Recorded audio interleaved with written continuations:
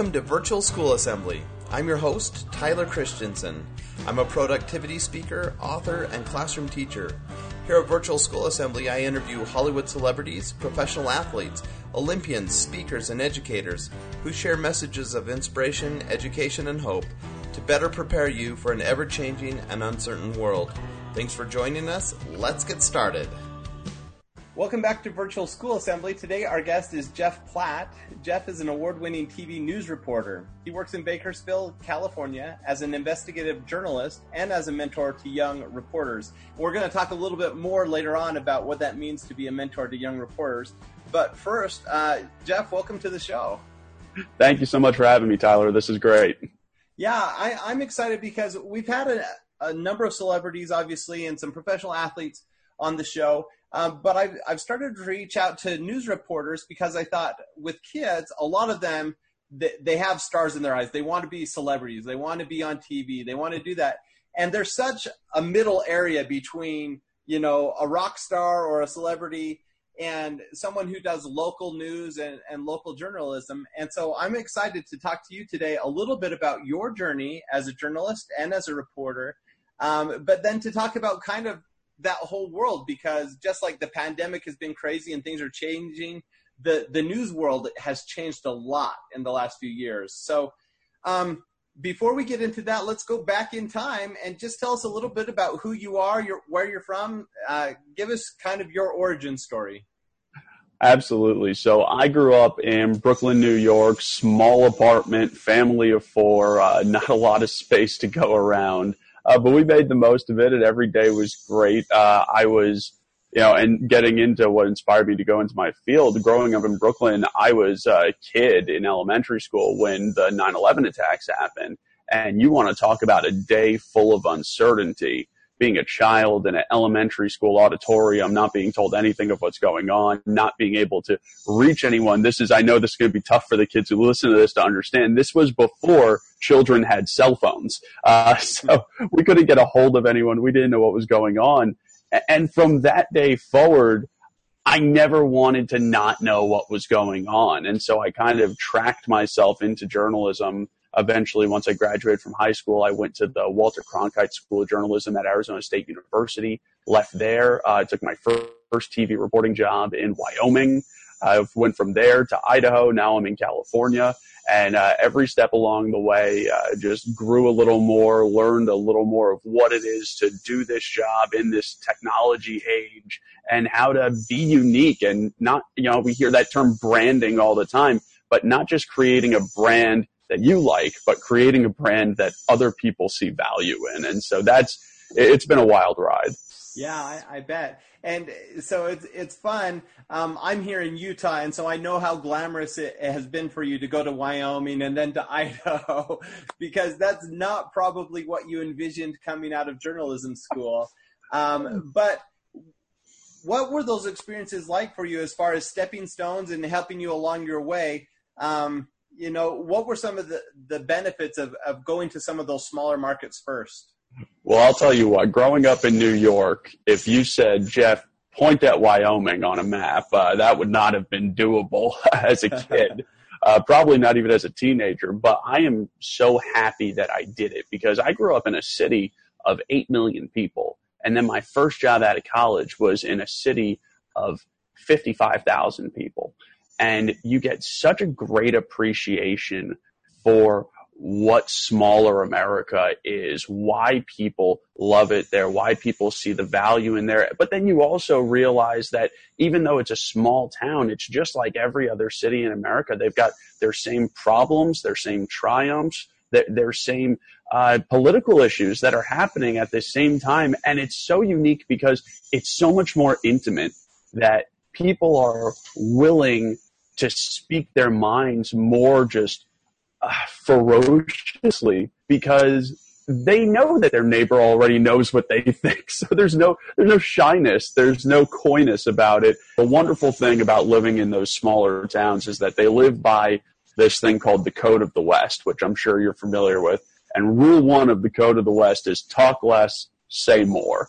And that's how they live. And so everything is just so direct and in your face that you can't help but to have an appreciation for it.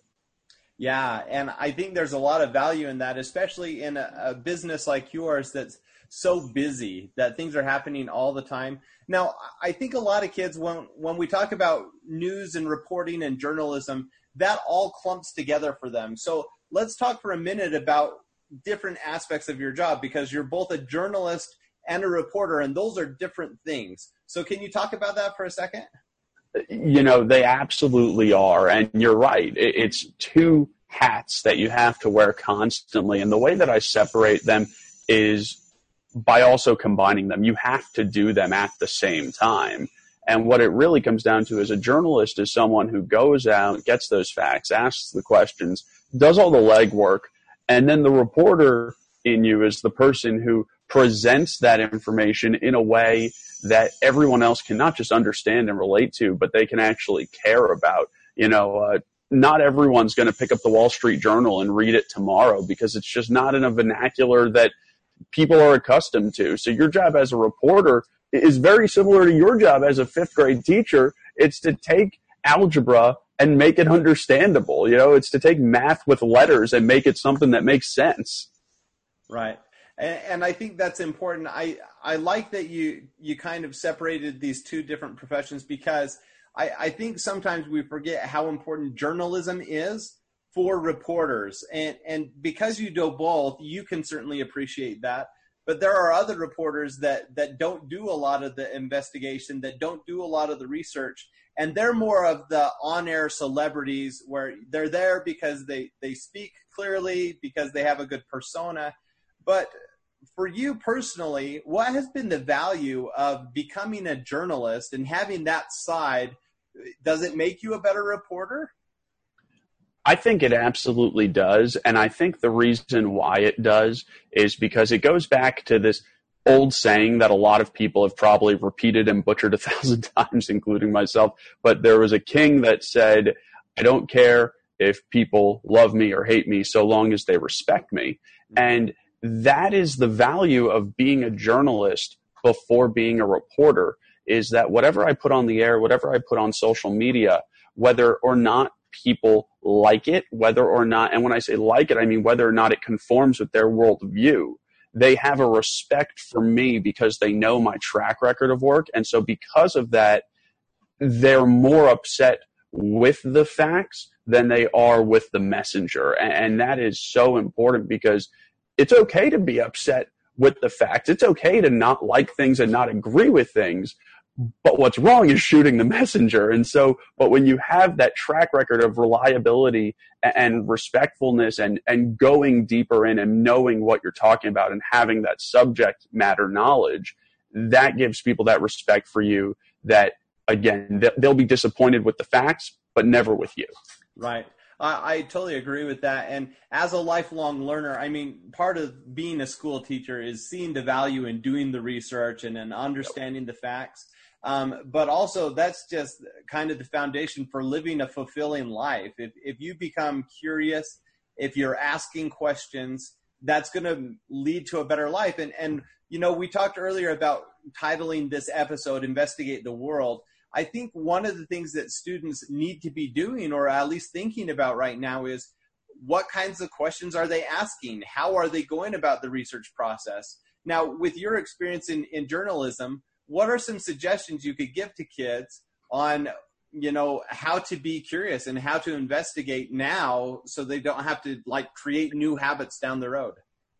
Well, and this goes into what I was telling you before we got started recording here, that when people think of industries that have been changed by the internet, the first thing they think of is retail, which is absolutely true. But the second thing that really should come to mind is journalism, because the thing that's changed for us the most is that people used to have this just insatiable thirst for knowledge that they had to come to us to quench. And then all of a sudden, oh, I have a question. I can't remember something. I don't know how something works. I want to know something about the government. I'll just Google it. And in 10 seconds, 2 seconds, 1 second, they have their answer. And so the reason why I wanted to title this Investigate the World is because when you think of investigating the world, it's such a broad thing that it opens you up to there's no question that's not worth asking. There's no question that's a dumb question. There's no question that's not worth getting the answer to. And most importantly, if you could be the first person to understand that and say, this is a question that everyone else has passed up as meaningless, but I'm going to be the one to go get the answer, that's how you create that brand that gives value to people. Because if you Google something and no one's ever written anything about it on the internet before, Google's not going to help you much. But if you can be that first person to get that thing on the internet, Google's going to you every time. Yeah, that's certainly true. And in fact, I've had some personal experience with that. Back in the good old days, let's say like 10 years ago, I started writing Wikipedia articles. And the reason I started doing that is I would Google something, or I'd go onto Wikipedia to find out some details. And if there wasn't an entry there, I was like, well, I should write that entry. And so I started doing that, and it's amazing because it opened doors for me. One is I wrote some articles that had got millions, some like in the tens of millions of views. But then I also developed the skill of how to write a Wikipedia article, which has helped me. Actually, I've connected with a lot of really influential people because I wrote an article about them, told them about it, and we had a conversation and they were all excited. So it's opened doors for me with working with celebrities and working with some professional athletes just because I asked the right questions, so that certainly is true. Cool. And you just mentioned something that I just want to harp on, Tyler. Mm-hmm. Asking the right questions. I know I just said no question's a dumb question, but that doesn't mean that some questions can't be great questions. And the question I think everyone needs to start asking themselves isn't what, but so what? Right, Not what happened, but so what does this mean for me, for you, for my neighbor? And that's a key distinction that I think moving forward, a lot of children need to learn, is that it's not just about critical thinking, it's about critical questioning. Yeah, and we really don't do a good enough job with that in schools, because that should be the question in every subject that we teach is so what? So if we're learning history, so what? How does that apply to our world today? And just in this interview, now our students are thinking, so what? Why does it benefit me to know about investigative journalism? What's the so what there? Well, we've already hit on it. Asking critical questions and thoughtful questions, it's going to lead to you being an influencer, to helping other people solve problems. And so that's part of the so what. But what are some other benefits? Like if we're saying so what to investigative journalism, what are some other things that kids can take away from this, that asking good questions, how's that going to make their life better? It's going to make your life better in so many ways, starting with, right now you're in 5th grade, you're 10 years old. Your parents say, do this. And you say why, and you get the classic, because I'm your father and I told you so. And Dad, there's nothing wrong with saying that. But if you can start questioning, and it's not about questioning authority, it's about questioning processes, it's about questioning workflow. Those are the questions outside of investigative journalism that have changed industries so far over. I mean, you look at all of the billionaires on this planet, and it's not because they invented anything incredible that didn't exist before. It's because they saw something that already existed and they disrupted it by saying, why are we doing step 1, 2, and 3 when we can do steps A, B, and C? And no one had ever thought about that before because they didn't question it critically. And so that's why asking questions, especially critical questions, questions that get down to the core of not just why something exists, but why we do something a certain way and why we conform to certain bubbles and to certain pathways, it can disrupt everything in a great way. And that's how things change. And that's how you become a leader, and eventually that's how you end up making a living for yourself, is by being the person who's not going to sit around and say, this is how we always did it, but the person who really digs in and says, well, let's look at why we always did it this way, and let's see if we can do it better. Investigative journalism doesn't just exist in the field of news. It should exist in every single industry, and we know it does, because the best people and the best leaders in every industry are, by my definition, investigative journalists, people who think and question critically.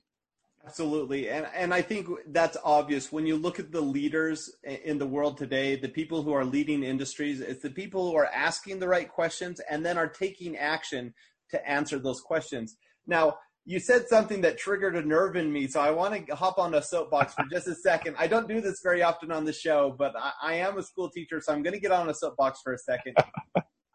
You said something about, a kid asking a question and then the adult saying, because I said so. And I think this is traditionally, we saw that a lot in older generations, that parents would just push it to the side and say, because I said so. As a parent of 4 children, that's one of the things that's really hard for me, is to, anytime they ask a question, to answer the question and not just say, I'll tell you when you're older or whatever. But the cool thing here is, and so I'm preaching to you kids out there, when you're adults, determined to not be one of those parents. Because when your kids ask why or how, and you actually answer it, then they understand and they can move forward. They're not going to keep asking you that same question over and over. So it actually will save you time and energy to answer the question.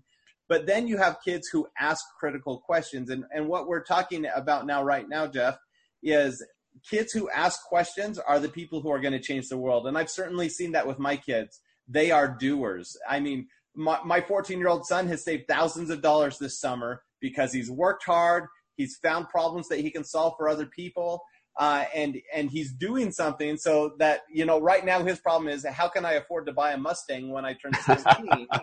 And so he's trying to solve that problem, but he's asking the right questions as he goes door to door in our neighborhood. How can I weed your lawn or your garden for you? Or can I mow your lawn? He just finished building bookshelves to sell, and he's asking the right questions so he can get what he wants. And so I love that you brought that up, because investigative journalism, you're right, it's not just for journalists, it's for everyone. We need to learn how to ask those kinds of questions. So, and you just said something that triggered a nerve in me. So not so much of a soapbox, but I do want to say, and I commend your son for what he's doing.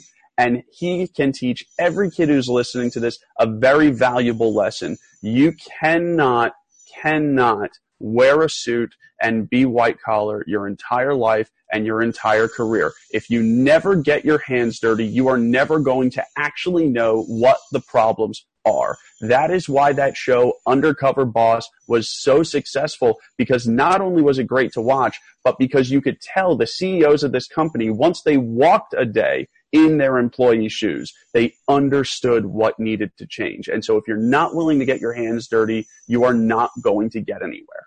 That's great. And that's a perfect segue to what I wanted to talk about to wrap this up. So one of the things that you do is you mentor other journalists and other reporters, and you do that through a ride-along. And we were talking about this a little bit before, but go ahead and tell our audience kind of what you're doing now so that you can learn, but that's so you can also put out some value in your workplace. Absolutely. It's one of the greatest things I've started doing at my station, because I get something out of it, and so does the people I'm working with, and so does our overall product as a station. It's just such a team benefit. And what we do is I'll ride along with a reporter who's only been working for a year or two. Maybe it's their first job out of college. Maybe it's even their second job, and they've just come out of a market like Wyoming, where I was, where it's very small, and you don't have people around you that are veterans that you can learn from every day. And what I try to look at is I look at their whole day, and then at the end of the day, I focus on efficiency. I focus on workflow, and I say, hey, you can do this a little quicker if you do that. You can do this a little better if you do that. And again, it's that thinking of, you're doing steps 1, 2, and 3. I want you to do steps D, E, and F, because it's not necessarily that my way is better. It's that this way is more efficient, that you're costing yourself time. And one of the best things we can do, no matter what profession you have, is buy yourself time. Time is something you can never purchase with money, and it floats away. So the more you can purchase of your own time by just doing things more efficiently, the more time you have to focus on other things, and that's a benefit to you. And when you fix those workflow things, something that you notice is that if you used to spend 20 minutes doing something, so think of any task that takes you 20 minutes, and now all of a sudden you can do it in 15 minutes just by changing your workflow. Most people aren't going to sit around for those extra 5 minutes. Now you have those 5 minutes, and most people are going to use those to sand down the edges. and to polish out this thing they just spent 15 minutes on. So you spend the same 20 minutes on the task, but you get 5 extra minutes of quality. Your efficiency is 125% of what it was, and your quality is 125% of what it was. And so examining workflow and finding ways that we can do things more efficiently ultimately leads to us finding ways that we can do things where our product has a better quality. And those two things go hand in hand. They are a marriage together. And so that's why right now what I do is once a week, I ride along with one of our younger reporters and I specifically look at workflow and how they can be more efficient. And then when they ask me questions of how do I do this better, it's easier because they're not struggling to meet a deadline. They've got those extra 5 minutes. Right. Well, and the cool thing about that is if you flip the script and you look at that young reporter, maybe they're not seeking you out, maybe they are, but this is something that all students can do is you can find someone who knows how to do something you want to learn how to do. Ask if you can hang out with them for a while. You know, even again, talking about my 14-year-old son, he wants to learn how to restore cars because he wants to get this fancy Mustang. I hate cars. I'm not a car guy. And so I referred him to one of my friends who is a car guy. He asked if he could work for him for free to learn how to do cars. So he started going over once a week, working on cars. And it's almost like a Miyagi situation where, you know, he's learning these skills. And in the end, he's going to get a car. You know, he's saving up for it. But he also now has someone who has a vested interest in him learning these skills. And so it works both ways. You know, you can learn from someone while adding value to them. And at the same time, they're learning how to be more efficient. So it's a really kind of a smart thing to do. Absolutely. And I believe this wholeheartedly. There is nothing more valuable on this earth than the mentor-mentee relationship, because you are always going to need to bounce something off of someone.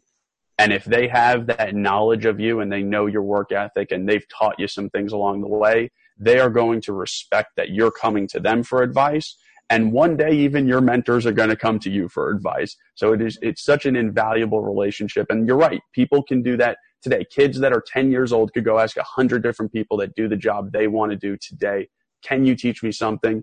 And, you know, maybe it just starts with sweeping up the floor or putting the tools away. But like I said, if you're not going to get your hands dirty, you're never going to really learn. And so there's so much value in that bottom level job, not even entry level, that bottom level job that eventually gets you in the door so that you can see how things work and you can really learn some stuff. Yeah. Such an awesome message. Well, Jeff, we really appreciate having you come on to the show today to talk about some of these experiences and what you've done in your own career. If kids want to follow you or see what you're up to, is there a social platform you're on or a place where they can find you? Absolutely. If you're on Facebook, it's facebook.com/JeffPlattTV. If you're on Twitter, it's Jeff Platt KBAK. If you're on Instagram, it's Jeff Platt News. And if you're on TikTok, you're not going to find me because there's no way I'm doing that. Awesome. Well, thank you so much I said that wrong. Thank you so much for your time today, Jeff. Thank you, Tyler. This was fantastic. Can't wait to see it. Thank you so much for joining us today on Virtual School Assembly. If you enjoyed the episode, please subscribe on Apple Podcast or Spotify or wherever else you listen to Virtual Assemblies. And leave us a rating and review so we know what you learned and took away from this Virtual Assembly. Videos and show notes are found at virtualschooلاssembly.com. And if you're a school leader and you're looking for a speaker for virtual or traditional in-school assemblies, or if you're looking for some teacher training, I'd love to connect with you to see how I can help. You can check out my website at tylerchristiansen.com. Thanks. You are super duper. Let's go out and make the world a better place. Bye-bye.